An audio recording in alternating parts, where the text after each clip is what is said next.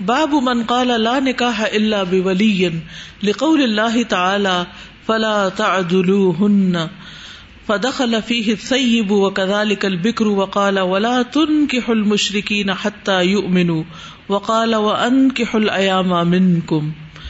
باب من قال جس نے کہا لا نکاح الا بولی نہیں نکاح درست مگر ولی کے ساتھ, ولی کی موجودگی میں یا ولی کے کانسنٹ کے ساتھ. کیوں؟ لقول اللہ تعالی, اللہ تعالیٰ کے اس فرمان کی وجہ سے. دلیل یہ ہے فلا تعدلوہن کہ ان کو مت روکو. تو یہ نکاح سے روکنے والے کون ہیں؟ ولی. یعنی اس کا مطلب ہے کہ ولی کا وجود ہے. یہاں سورۃ البقرہ 232 آیت ہے وَإِذَا طَلَّقْتُمُ النِّسَاءَ فَبَلَغْنَ أَجَلَهُنَّ فَلَا تَعْضُلُوهُنَّ أَن يَنكِحْنَ أَزْوَاجَهُنَّ إِذَا تَرَاضَوْا بَيْنَهُمْ بِالْمَعْرُوفِ. اور جب تم عورتوں کو طلاق دو پس وہ اپنی عدت کو پہنچ جائیں تو انہیں اس سے نہ روکو کہ وہ اپنے خامندوں سے نکاح کر لیں. یعنی جس شوہر کے ساتھ وہ پہلے رہ رہی تھی اس نے طلاق دی, عدت گزر گئی, نکاح ختم ہو گیا, اب دوبارہ اسی سے نکاح کرنا ہے. یہ 1 اور 2 طلاق کی صورت میں ممکن ہوتا ہے. 3 طلاقوں کے بعد دوبارہ اسی شوہر سے نکاح نہیں ہوتا جب وہ آپس میں اچھے طریقے سے راضی ہو جائیں. فدخل فیہ الثیب تو اس میں داخل ہے بیوہ یا طلاق یافتہ بھی, وکذالک البکر اور اسی طرح کنواری لڑکی بھی. وقال اور اللہ تعالیٰ کا فرمان ہے ولا تنکحوا المشرکین حتی یؤمنوا سورۃ البقرہ 221, اور نہ تم اپنی عورتیں مشرک مردوں کے نکاح میں دو یہاں تک کہ وہ ایمان لے آئیں. تو یہ کون دو؟ ولی. اور وقال وانکحوا الایام منکم اور نکاح کر دو بے نکاحوں کا اپنے میں سے, یعنی بے نکاح مردوں عورتوں کا نکاح کر دو. ایامہ کہتے ہیں جن کی شادی نہیں ہوئی, ان کی شادی کر دو. تو یہ کون کر دو؟ ولی کر دیں. ٹھیک ہے, تو اس سے پتہ یہ چلتا ہے کہ ولی کے بغیر نکاح درست نہیں. اور امام بخاری نے جو باب قائم کیا ہے یہ اصل میں یہاں ایک حدیث کا حصہ ہے جسے ابو موسیٰ اشعری نے رسول اللہ صلی اللہ علیہ وسلم سے بیان کیا ہے. آپ نے فرمایا کہ ولی کی اجازت کے بغیر نکاح درست نہیں. چونکہ یہ حدیث امام بخاری کی شرط کے مطابق نہیں تھی اس لیے وہ اس حدیث کو نہیں لائے. ہاں انہوں نے حدیث کے اس حصے سے باب باندھ لیا. اور چونکہ یہ کانسیپٹ جو ہے ولی کا ہونا یہ شریعت سے ثابت ہے اور قرآن کی آیتیں اس پر دلیل ہیں, تو امام بخاری پھر آیات لے آئے ہیں. تو عورت جو ہے وہ اپنا نکاح خود نہیں کر سکتی, لڑکا کر سکتا ہے لیکن لڑکی نہیں کر سکتی. اور یہ لڑکی کی حفاظت کے لیے, اس کے حقوق کو پروٹیکٹ کرنے کے لیے کیا گیا, کیونکہ مردوں کے سامنے عورت جو ہے بہرحال کمزور ہوتی ہے. عورت اگر خود سے نکاح کر لے تو نکاح باطل ہو جائے گا. حضرت عائشہ سے روایت ہے کہ رسول اللہ صلی اللہ علیہ وسلم نے فرمایا جس عورت نے اپنے ولی کی اجازت کے بغیر نکاح کیا اس کا نکاح باطل ہے, یعنی اس نکاح کی کوئی حیثیت نہیں. اور آپ نے 3 مرتبہ یہ الفاظ فرمائے. ایک اور حدیث میں ہے رسول اللہ صلی اللہ علیہ وسلم نے فرمایا کوئی عورت کسی دوسری عورت کا نکاح نہ کرے. یعنی عورت بھی ولی نہیں ہو سکتی, یعنی عورت خود بھی نکاح نہیں کر سکتی اپنا, اور عورت ولی بھی نہیں ہو سکتی, اور نہ ہی وہ اپنا نکاح خود کرے. بلا شبہ وہ عورت بدکار ہے جو اپنا نکاح خود کر لیتی ہے. لیکن جس عورت کا کوئی ولی نہ ہو تو پھر اس صورت میں کیا ہے؟ یہ سنن ترمذی کی روایت ہے فالسلطان ولی من لا ولی لہ, سلطان اس کا ولی ہے جس کا کوئی ولی نہ ہو. یہ اس صورت میں ہوتا ہے جب اولیاء میں جھگڑا ہو جاتا ہے, باپ کہتا ہے یہاں رشتہ کرنا, بیٹا کہتا ہے یہاں نہیں ہونے دوں گا, اور اس طرح دونوں ہی معاملے کو حل نہیں کر سکتے تو پھر معاملہ عدالت میں چلا جائے گا, تو حاکم اس کا ولی ہوگا. قال یحیی بن سلیمان حدثنا ابن وہب عن یونس وحدثنا احمد بن صالح حدثنا انبسط حدثنا یونس عن ابن شہاب قال اخبرنی عروة ابن الزبیر, عروہ بن زبیر کہتے ہیں ان عائشہ زوج النبی صلی اللہ علیہ وسلم اخبرته کہ حضرت عائشہ جو نبی صلی اللہ علیہ وسلم کی زوجہ ہیں انہوں نے عروہ کو خبر دی ان النکاح فی الجاہلیت کان علی 4 انحاء کہ دور جاہلیت میں نکاح 4 طریقوں پر ہوتا تھا, 4 طرح کا نکاح ہوتا تھا.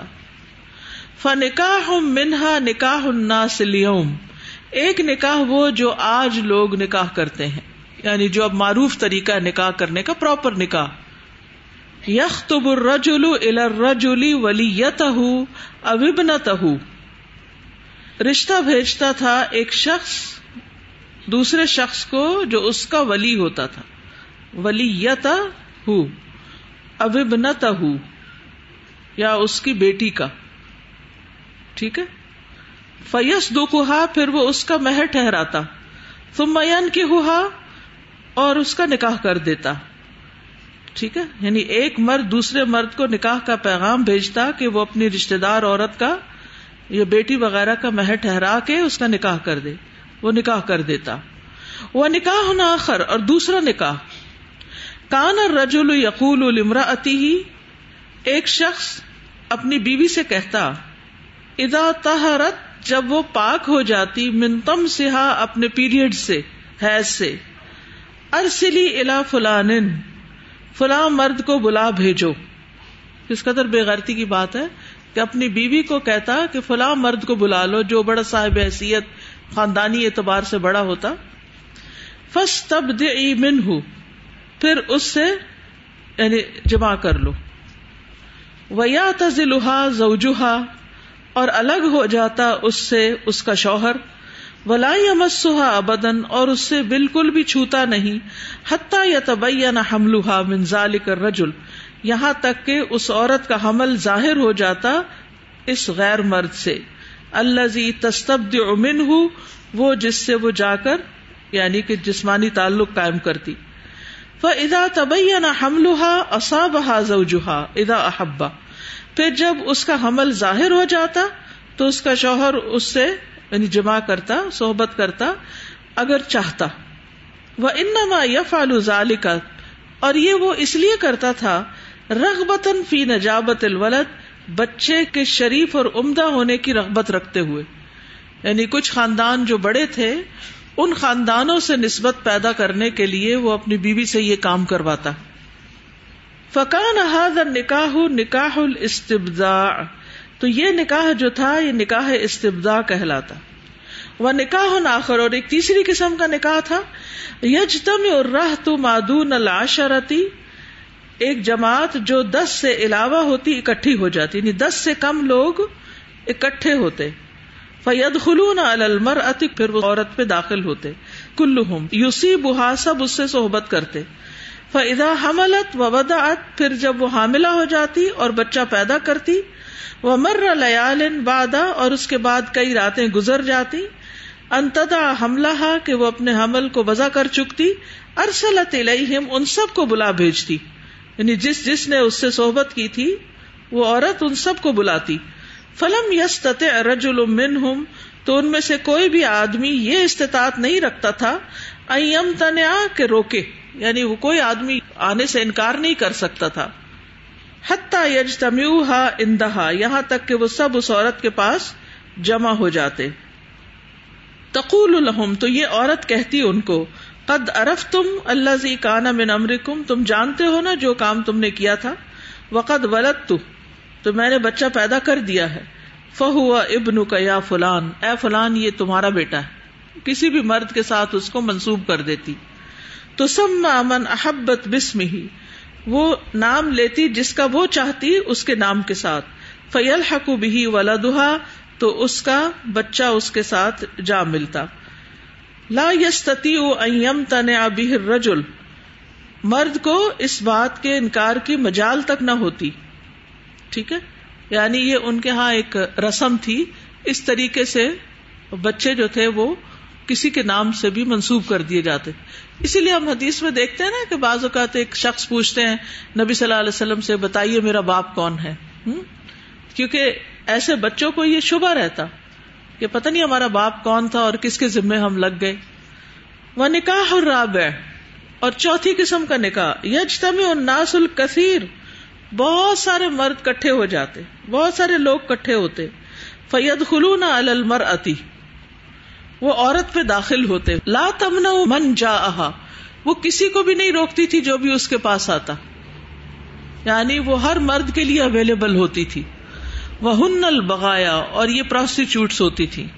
کن ینصبن علی ابوابہن رایات، یہ اپنے گھروں کے دروازوں پر جھنڈے گاڑتی تھی. تکون علمن، جو نشان ہوتا تھا. لمن ارادہن دخل علیہن، کہ جو بھی ان کا ارادہ کرے وہ ان کے پاس چلا جائے. فاذا حملت احداہن، پھر جب ان میں سے کوئی ایک حاملہ ہو جاتی. ووضعت حملہا، اور اپنا بچہ جنم دے دیتی. جمعوا لہا، تو وہ سب اس کے پاس جمع ہو جاتے. ودعوا لهم القافۃ، اور بلاتے ان کے لیے قیافہ شناس. ثم الحقوا ولدها بالذی یرون، پھر وہ منسوب کر دیتے اس بچے کو یا ملا دیتے اس کے بچے کو اس شخص کے ساتھ. یرون، وہ دیکھتے تھے. فلتعطته به، یعنی جس سے وہ قیافہ شناس سمجھتے کہ یہ اس کے قابل ہے تو وہ اس کو بتاتے. ودو یا ابنہ، تو وہ اسی کا بیٹا کہلاتا. لا یمتنع من ذلک، تو وہ مرد اس کا انکار نہیں کر سکتا تھا کہ میرا بیٹا نہیں. فلما بعث محمد صلی اللہ علیہ وسلم بالحق، پھر جب محمد صلی اللہ علیہ وسلم حق دے کر بھیجے گئے، مبعوث کیے گئے. ہدم نکاح الجاہلیت کلہ، آپ صلی اللہ علیہ وسلم نے جاہلیت کے سب نکاح ختم کر دیے. الا نکاح الناس اليوم، مگر وہ نکاح جو آج لوگوں میں باقی ہے. تو امام بخاری یہ ساری بات اس لیے لائے ہیں کہ یہاں جو پہلے نکاح کا طریقہ بتایا گیا ہے، نکاح الناس اليوم یخطب الرجل الی الرجل، رشتہ مرد کے پاس بھیجتا اس کی بچی، بھتیجی، بھانجی، بیٹی کے لیے. ٹھیک ہے، یعنی کوئی مرد ڈائریکٹ عورت کو نہیں پیغام بھیجتا تھا، یا عورت خود اپنے لیے پیغام نہیں کسی مرد کو بھیجتی تھی، بلکہ باپ یا چچا یا جو بھی اس کی گارڈین شپ میں ہوتا وہ آپس میں معاملہ طے کرتے تھے. اور اس میں آپ دیکھیے کہ عورتوں پر بہت سا بوجھ پڑ سکتا ہے اگر یہ معاملات ان کے ہاتھ میں دیے جائیں. بعض اوقات ان کے پاس ڈیسیژن پاور کم ہوتی ہے، بعض اوقات ہو سکتا ہے ماں طے کر دے اور باپ مانے ہی نہ، بیٹا قبول ہی نہ کرے اس کو. ایسے بھی تو کیسز ہوتے ہیں نا. تو اس لیے یہ مردوں کے بیچ میں بات رہنے دی گئی. تو دور جاہلیت کے 4 نکاحوں کا یہاں ذکر ہے، حالانکہ اس کے علاوہ بھی نکاح ہوتے تھے. ایک تھا خفیہ نکاح، چپکے سے نکاح کر لینا، کسی کو نہیں پتا. قرآن پاک میں سورۃ النساء 25 میں فرمایا ولا متخذات اخدان، وہ خفیہ طور پر آشنا بنانے والی نہ ہوں. کیونکہ دور جاہلیت میں لوگ کہتے تھے کہ خفیہ بدکاری میں کوئی حرج نہیں، البتہ اعلانیہ بدکاری حرام ہے. نکاح متع، یہ بھی دور جاہلیت میں ہوتا تھا، جسے اسلام میں بھی کچھ عرصہ رکھا گیا پھر حرام کر دیا گیا. عارضی طور پر چند دنوں کے لیے نکاح کرنا. نکاح بدل، دور جاہلیت میں ایک آدمی دوسرے سے کہتا تو اپنی بیوی میرے حوالے کر دے اور میں اپنی بیوی تیرے حوالے کر دیتا ہوں، ادلا بدلا ہو جاتا اور یہ نکاح قرار پاتا. اور انتہائی بےغیرتی پر مشتمل ہے یہ بات، تو اس لیے اسلام نے اس کو بھی حرام کر دیا. یہ نکاح شغار کے علاوہ ہے. شغار میں تو بیٹی یا بھانجی بھتیجی بہن کو بدلے میں نکاح میں دیا جاتا ہے. تو یہاں یہ ہے کہ بیویوں کا تبادلہ. تو امام بخاری نے یہاں پہلے قسم کے نکاح سے ولی کے ثبوت کو ثابت کیا ہے کہ ولی کا ہونا ضروری ہے اور وہ مہر ٹھہرا کر نکاح کرے. جی استاذہ، الحمدللہ اسلام کتنی بڑی نعمت ہے اور کتنا سکون ہے اس میں. آج بھی آپ دیکھیں کہ جن ملکوں میں اسلام نہیں وہاں اس طرح کی بہت سی خرابیاں پائی جاتی ہیں اور عورت بیچاری بہت سے مردوں کی حوث کا نشانہ بنتی رہتی ہے. اور استاذہ جی یہ جو ہے نا کہ شریعت نے کہا کہ ولی کی اجازت اور ولی کی سرپرستی، ایک طرح سے یہ مطلب خواتین کی اتنی بڑی پروٹیکشن ہے. آج ہمارے معاشرے میں بھی جو بچیاں بعض اوقات ولی سے ایک طرح سے بغاوت کر کے نکاح کر لیتی ہیں تو ان کی جو سٹوریز سننے کو ملتی ہیں. ابھی ریسنٹلی ایک جگہ میں درس کے لیے گئی تو وہاں پر اس کے بعد ایک خاتون آ کے مجھے ملی اور بہت پریشان تھی اور اپنی بیٹی کا کہنے لگی کہ اس طرح اس نے خود سے نکاح کر لیا اور اس کے بعد اب جتنی مشکلات کا وہ شکار ہے. لیکن ایسے میں کیا ہوتا ہے کہ ایک طرف والدین کی نافرمانی کا گناہ کیا ہوتا ہے جو کہ خود کبیرہ گناہ ہے، اور دوسری طرف یہ کہ والدین سے بھی اس کی قدر ختم ہو چکی ہوتی ہے. تیسری طرف شوہر جو ہوتا ہے وہ بھی اس کو اس طرح کا عزت و احترام نہیں دیتا، ٹرسٹ نہیں کرتا. بالکل. اور پھر شوہر کی طرف سے جو زیادتیاں ہوتی ہیں ان پر والدین بھی پھر سپورٹ نہیں کرتے. تو ایسے میں سفر سب سے زیادہ عورت کرتی ہے. تو یہ مطلب بہت ہی اس معاملے میں ہماری بچیوں کو احتیاط کرنے کی ضرورت ہے. بعض اوقات انہیں والدین کے فیصلے مشکل لگ رہے ہوتے ہیں اور ان کا دل نہیں مان رہا ہوتا، لیکن اس میں ان کے لیے خیر ہوتی ہے. ٹھیک جی. اسی طرح جو ایک ادب سکھایا گیا تھا کہ عدت میں بھی اشارہ یا وہ جو بات آئی ہے وہ بھی ایک رول ریگولیشن ہے نا، کہ کس طرح کیا جائے، کیسے کیا جائے. اور اس میں جو بات آ رہی تھی کہ اس میں ادب یہاں تک ہے کہ وہ اس وقت اشارے میں ہو اور اس وقت کھلم کھلا اظہار ہو.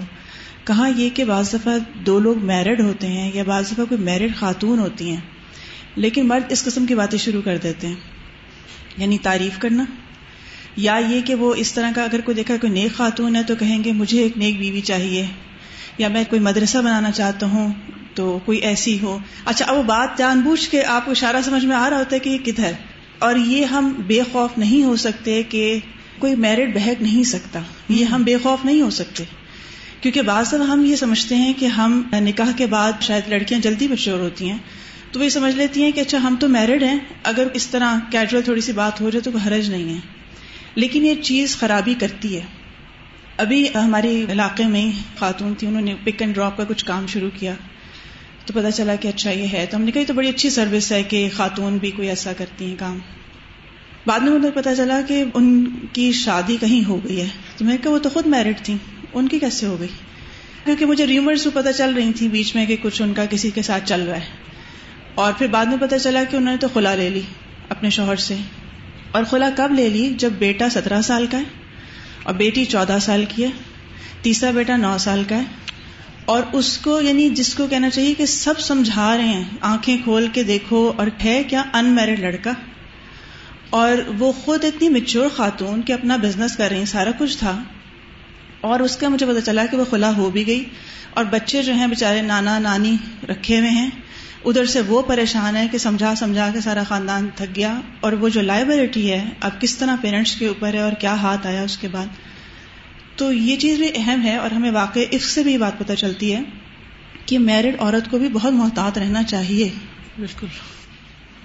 استاذہ جی، ہم لوگوں نے نکاح کے جتنے بھی اشکال یہاں پہ پڑے ہیں، میں 26 ایئر تک باہر کے رہی ہوں، اور غیر مسلم جتنی بھی عورتیں وہاں پہ آفس میں کام کرتے تھے یا ایز اے میڈ کے طور پہ میں نے جتنی بھی دیکھی ہیں، یہ جتنے بھی اشکال ہیں یہاں پہ، ان سب نے تقریباً یہ ان کی حالتیں تھیں. اور وہ جب ہمارے پاس آیا کرتی تھی اور وہ محنت بھی کرتی تھی بیچاری دن رات، اور واقعی کہتی تھی کہ ہم آپ لوگوں کے اوپر رشک کرتے ہیں کہ آپ لوگوں کے گھر میں خاندانی نظام کتنا اسٹرانگ ہے. اور یہی ہوتا تھا، بیچاری سالوں سال سے اپنے گھروں سے اپنے بچوں سے دور تھی. اب شوہر تو وہاں پہ نہیں تھا، لیکن وہاں آ کے اسی طرح ٹیمپریری کسی نے کیا ہوا ہے، کسی نے بس وقتی طور پہ نکاح کیا ہوا ہے، کسی نے 2 دن کے لیے کیا ہوا ہے. تو یہ میں نے اپنی آنکھوں سے، اور کئی دفعہ میں نے اپنی میڈ، نہ صرف میڈ بلکہ ہائی لیول کے جتنی بھی کرسچینٹی، چاہے وہ نیپالی عورتیں تھیں، چاہے سری لنکن عورتیں تھیں، چاہے وہ انڈونیشین تھیں، یقین کیجئے کہ جب واقعہ بجائی روتی تھی نا اور کہتی تھی کہ ہم ایسے ہی کہتے ہیں کہ اسلام ایسا ہے ویسا ہے، آپ کے اسلام نے عورت کو بہت عزت دی ہے. تو یہ حقیقتیں ہیں. ان مع العسر یسرا، کچھ پابندیاں عسر لگتی ہیں لیکن وہ اصل میں یسر ہوتی ہیں. حدثنا یحییٰ حدثنا وکیع عن ہشام بن عروہ عن ابیہ عن عائشہ، حضرت عائشہ رضی اللہ تعالی عنہا سے روایت ہے، وما یتلی علیکم فی الکتاب فی یتامی النساء اللاتی لا تؤتونہن ما کتب لہن وترغبون ان تنکحوہن. سورۃ النساء کی آیت نمبر 127.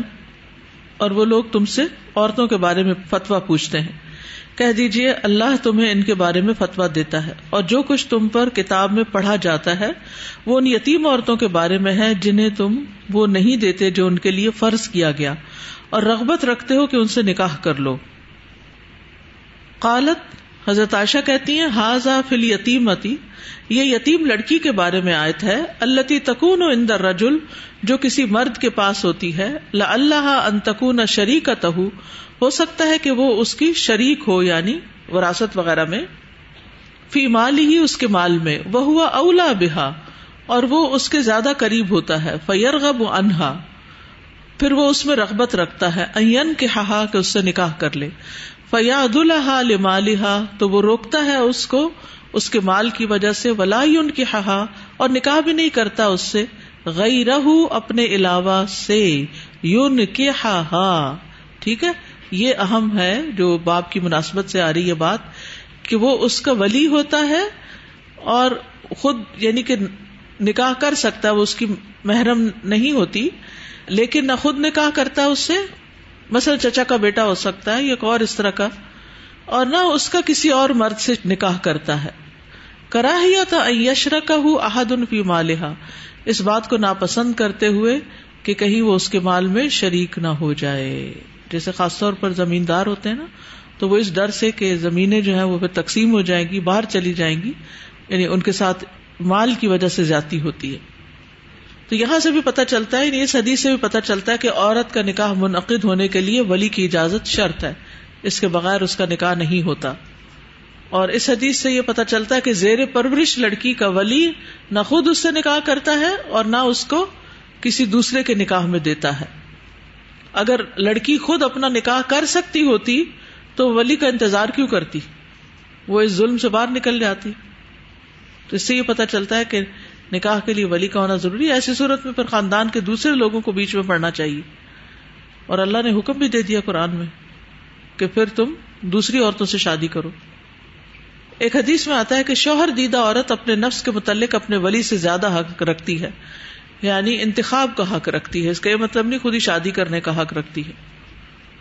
حدیث 60. حدثنا عبداللہ ابن محمد حدثنا ہشام اخبرنا معمر حدثنا الزہری قال اخبرنی سالم ان ابن عمر اخبرہ, سالم کہتے ہیں کہ ابن عمر نے ان کو خبر دی, ان عمر حین تعیمت حفصۃ بنت عمر, جب حفصہ بنت عمر بیوہ ہو گئی, من ابن حذافہ السہمی, ابن حذافہ السہمی فوت ہونے پر, وکان من اصحاب النبی صلی اللہ علیہ وسلم من اہل بدر, اور وہ نبی صلی اللہ علیہ وسلم کے ساتھیوں میں سے تھے, بدر میں شریک ہونے والوں میں سے. توفی بالمدینہ تھی, تو وہ مدینہ میں فوت ہو گئے. فقال عمر, تو عمر رضی اللہ عنہ نے کہا, لقیت عثمان بن عفان فارست علیہ, میں عثمان بن عفان سے ملا تو ان پر حفصہ کو پیش کیا. تو یہاں ولی کا کردار بتایا جا رہا ہے. فقلت ان شئت انکحتک حفصۃ, اگر تم چاہو تو میں نکاح کر کے دے دوں تمہیں حفصہ کا. فقال سانظر فی امری, تو انہوں نے کہا میں اپنے معاملے کو دیکھوں گا. فلبثت لیالیا, تو میں کچھ رات ٹھہرا رہا. ثم لقیانی, پھر وہ مجھے ملے. فقال بدا لی اللہ تزوج یومی ھذا, تو وہ کہنے لگے حضرت عثمان کہ مجھے یہ معلوم ہوتا ہے کہ مجھے ان دنوں یہ نکاح نہیں کرنا چاہیے. قال عمر فلقیت ابا بکر فقلت ان شئت انکحتک حفصہ, عمر کہتے ہیں کہ پھر میں ابو بکر سے ملا رضی اللہ عنہم, تو میں نے کہا اگر آپ چاہیں تو میں آپ کو حفصہ کا نکاح کر کے دے سکتا ہوں. بس آگے کی پوری کہانی پھر نہیں سنائی کیونکہ مقصد پورا ہو گیا کہ باپ سے مناسبت سامنے آ گئی. تو اب آپ دیکھیے کہ حفصہ جو تھی وہ تعیمت, بیوہ ہو گئی تھی, شوہر دیدہ تھی. اس کے باوجود حضرت عمر کا حق ولایت ختم نہیں ہوا. ٹھیک ہے, اور وہ خود جا کر اپنی بیٹی کا رشتہ ڈھونڈ رہے ہیں اور خود نکاح کر کے دینے کو کہہ رہے ہیں. باپ کی عدم موجودگی میں دادا ولی ہوتا ہے, پھر بھائی, پھر چچا. ٹھیک ہے, سب سے بڑا کون ہے ولی؟ باپ. باپ نہ ہو تو دادا, دادا نہ ہو تو بھائی, بھائی نہ ہو تو چچا. اور اگر اختلاف ہو جائے ان میں تو پھر قریبی ولی کو ترجیح ہوگی. جی, ماموں وغیرہ ولی نہیں ہوتے, ددیال ولی ہوتا ہے. جی,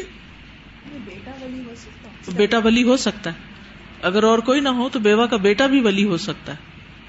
حدثنا احمد بن ابی عمر قال حدثني ابي قال حدثني ابراہیم عن یونس عن الحسن فلا تعدلوهن, تو ان کو مت روکو. قال حدثني معقل بن يسار, وہ کہتے ہیں کہ مجھے معقل بن یسار نے بتایا انہا نزلت فیہ, کہ یہ آیت ان کے بارے میں نازل ہوئی. قال زوجت اختا لی من رجل, کہنے لگے میں نے ایک شخص کی بہن سے شادی کی. فطلّا, کہا تو اس نے اس کو طلاق دے دی. حتی اذا انقضت عدتها, یہاں تک کہ جب اس کی عدت پوری ہو گئی. جاء یخطبها, تو وہ اس سے نکاح کا پیغام لے کے آ گیا. فقلت له, تو میں نے اس سے کہا زوجتک وفرشتک واکرمتک, کہ میں نے اس کا نکاح تم سے کیا. زوجتک, ٹھیک ہے, وفرشتک, اور میں نے اسے تیرا بچھونا بنایا. ٹھیک ہے, واکرمتک, اور میں نے تجھے عزت دی. فطلقتها، تو تم نے یہ عزت کی کہ اس کو طلاق دے دی. ثم جئت تخطبها، پھر تم آگے دوبارہ کہ اس سے نکاح کر لو، اس کا پیغام لے کر آگے. لا واللہ لا تعود الیک ابدا، کہنے لگے اللہ کی قسم وہ تمہاری طرف کبھی لوٹ کے آنے والی نہیں. وکان رجلا لا بأس به، وہ شخص ایسا تھا کہ اس میں کوئی خرابی نہیں تھی، یعنی جو نکاح کا پیغام لے کر آیا تھا. وکانت المرأة تريد ان ترجع الیہ، اور عورت بھی چاہتی تھی کہ واپس اپنے گھر چلی جائے اس کے پاس. فانزل اللہ هذه الآیہ، تو اللہ نے یہ آیت نازل کی. فلا تعذلوہن، ان عورتوں کو مت روکو. فقلت الآن افعل یا رسول اللہ، تو میں نے کہا ابھی میں کرتا ہوں اللہ کے رسول. قال فزوجها ایاہ، تو راوی کہتے ہیں کہ پھر اس نے اپنی بہن کا نکاح اس سے کر دیا. تو بھائی بھی ولی ہو سکتا ہے. تو یہاں ایک اور بات بھی پتہ چل رہی ہے کہ ولی کو نکاح میں رکاوٹ نہیں ڈالنی چاہیے.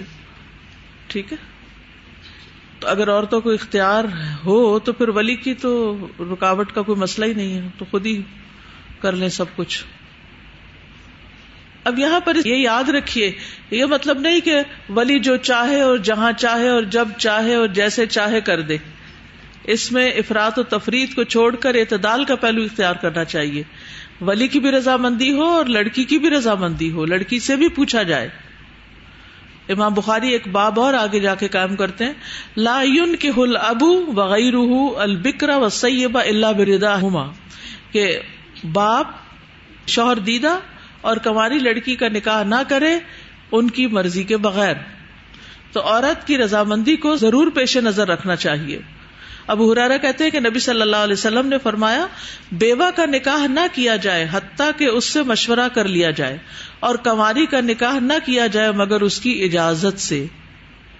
صحابہ کہنے لگے اللہ کے رسول اس کی اجازت کیا ہے؟ تو آپ نے کیا فرمایا؟ یہ کہ وہ خاموش رہے، یہی اس کی اجازت ہے. ابن عباس کہتے ہیں کہ ایک جوان کنواری لڑکی نبی صلی اللہ علیہ وسلم کے پاس آئی. اس نے بتایا کہ اس کے باپ نے اس کی شادی کر دی ہے مگر وہ اسے ناپسند کرتی ہے. تو نبی صلی اللہ علیہ وسلم نے اسے اختیار دے دیا، چاہو تو شادی قائم رکھو، چاہو تو ختم کر دو، یعنی خلا لے لو. جی اس میں سر ولی کی جو بات ہو رہی ہے، تو ولی کی ایک ذمہ داری یہ بھی تو ہے نا کہ وہ پھر اس طرح کی تربیت ہمیشہ سے کریں کہ لڑکیاں خود سے خود اپنے فیصلے نہ کرتی پھریں.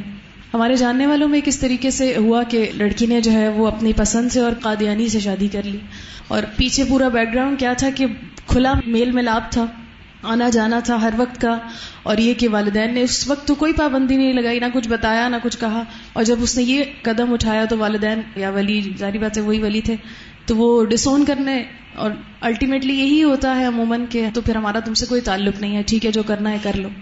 تو یہ کہ اس موقع پر آ کے آپ اس طریقے سے کرتے بھی ہیں تو اس وقت تو فائدہ کوئی نہیں. اگر ولی بنتے ہیں آپ اور آپ واقعی سمجھ رہے ہیں کہ آپ کا اختیار ہے کہ آپ نے کہا کر سکتے ہیں، تو پھر وہ سارے حدود اور قیود اور وہ ساری چیزیں جو پہلے سے پتہ ہونی چاہیے لڑکیوں کو، اس کو بھی تو آگاہ کریں اور اس کے اوپر پابندیاں بھی تو لگائیں. بالکل.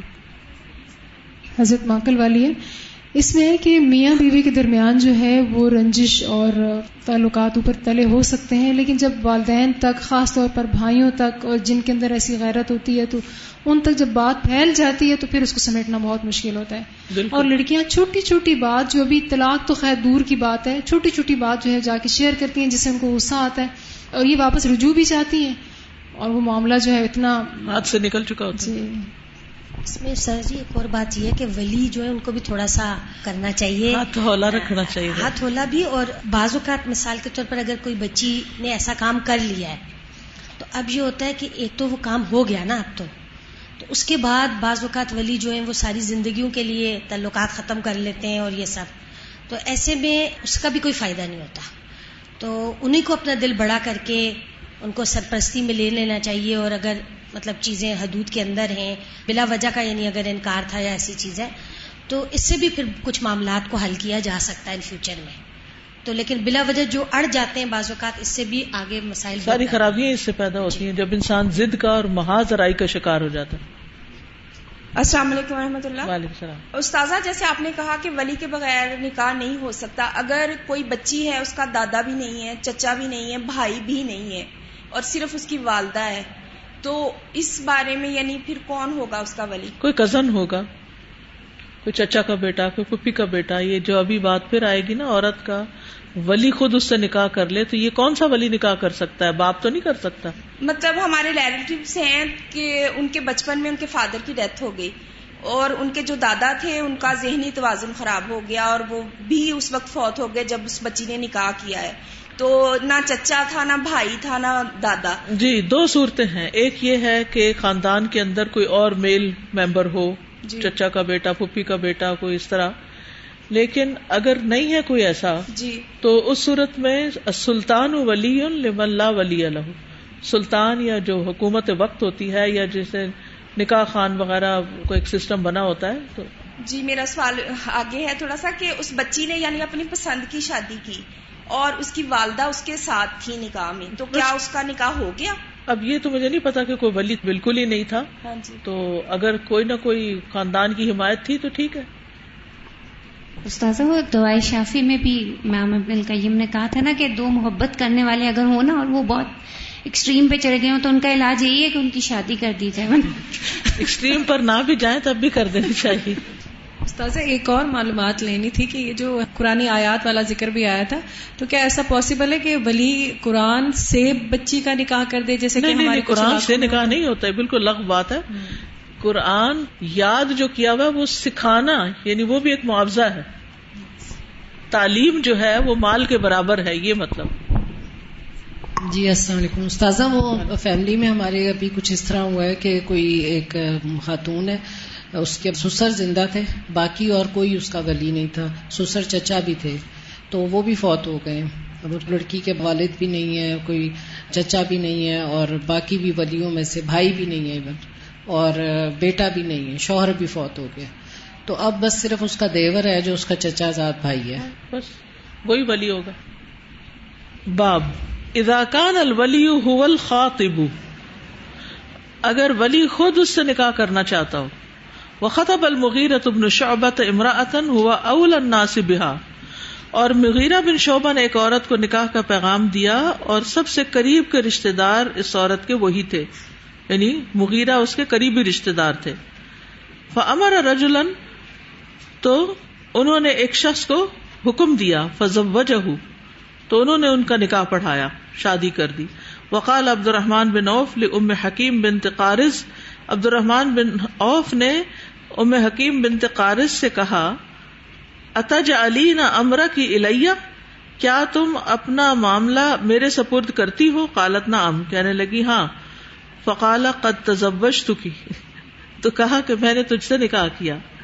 وقال عطا، اور عطا کہتے ہیں عطا بن ابی رباح، لیشہد، کہ گواہ بنائے، انی قد نکحتک، کہ میں نے اپنا نکاح تجھ سے کیا. او لیأمر رجلا، یا حکم دے کسی شخص کو، من عشیرتہا، عورت اپنے کنبے والوں میں سے، خاندان والوں میں سے. وقال سہل، اور سہل کہتے ہیں قالت امرأۃ، ایک عورت نے کہا، للنبی صلی اللہ علیہ وسلم، نبی صلی اللہ علیہ وسلم سے، احب لک نفسی، میں اپنا آپ کو پیش کرتی ہوں.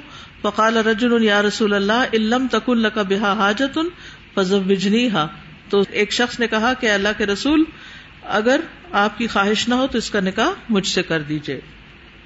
یہ جو مسئلہ ہے کہ ولی اپنی زیر پرورش لڑکی سے خود نکاح کر لے، تو اس کا کیا طریقہ ہوگا؟ ٹھیک ہے، یعنی کیا پھر دوسرا ولی اس کا نکاح کرے گا، کوئی اور ولی بیچ میں آئے گا، یا حاکم وقت یہ ذمہ داری ادا کرے گا، یا وہ شخص خود ہی اپنا نکاح پڑھ لے گا اور کسی اور ولی کی ضرورت نہیں؟ تو امام بخاری نے کوئی واضح بات یہاں نہیں کی، لیکن جو آثار یہاں پیش کیے ہیں، مختلف اقوال پیش کیے ہیں، اس میں ان کا رجحان جواز کی طرف ہے. کہ جیسے پہلے درجے پہ آیا نا قول کہ میں نے خود تجھ سے نکاح کیا، تو اس سے یعنی امام بخاری اس کو جائز قرار دے رہے ہیں. عطا کا اثر جو ہے، یعنی عطا کا قول جو ہے، اس سے کیا پتہ چلتا ہے کہ بہتر ہے کہ کوئی دوسرا سرپرست اس کا نکاح پڑھائے، کیونکہ اس کا نکاح خود پڑھنا ایسا ہی ہے جیسے اپنی چیز خود خریدنا. تو نکاح کے 3 لوازمات ہیں، 3 چیزیں نہایت اہم ہیں. نکاح کرنے والا، جس سے نکاح کیا جائے یعنی لڑکا اور لڑکی، نکاح کرانے والا جسے ولی کہا جاتا، منکح، ٹھیک ہے. تو ابن حجر کہتے ہیں کہ اس مسئلے میں سلف میں اختلاف ہے. اوزاعی، ربیعہ، ثوری، امام مالک، امام ابو حنیفہ، امام لیث رحمہم اللہ کہتے ہیں کہ سرپرست اپنی زیر پرورش لڑکی سے خود نکاح پڑھ سکتا ہے. ٹھیک ہے، خود ہی اسے نکاح کر سکتا ہے.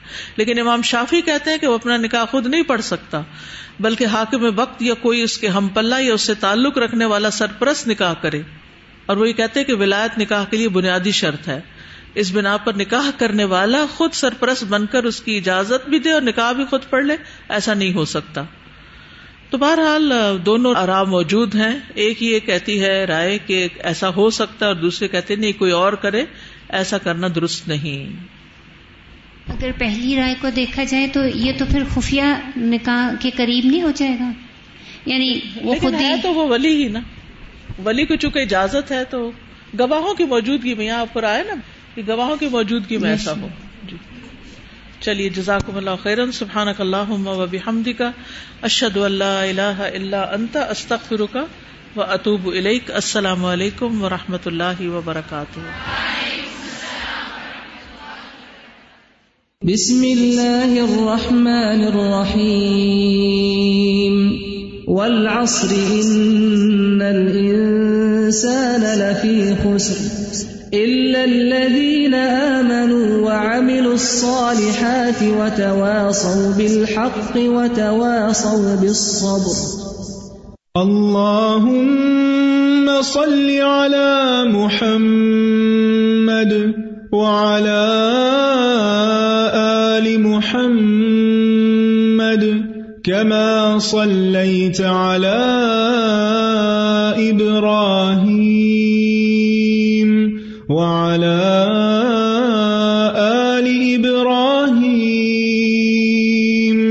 إنك حميد مجيد. اللهم بارك على محمد وعلى آل محمد كما باركت على إبراهيم وعلى آل إبراهيم إنك حميد مجيد.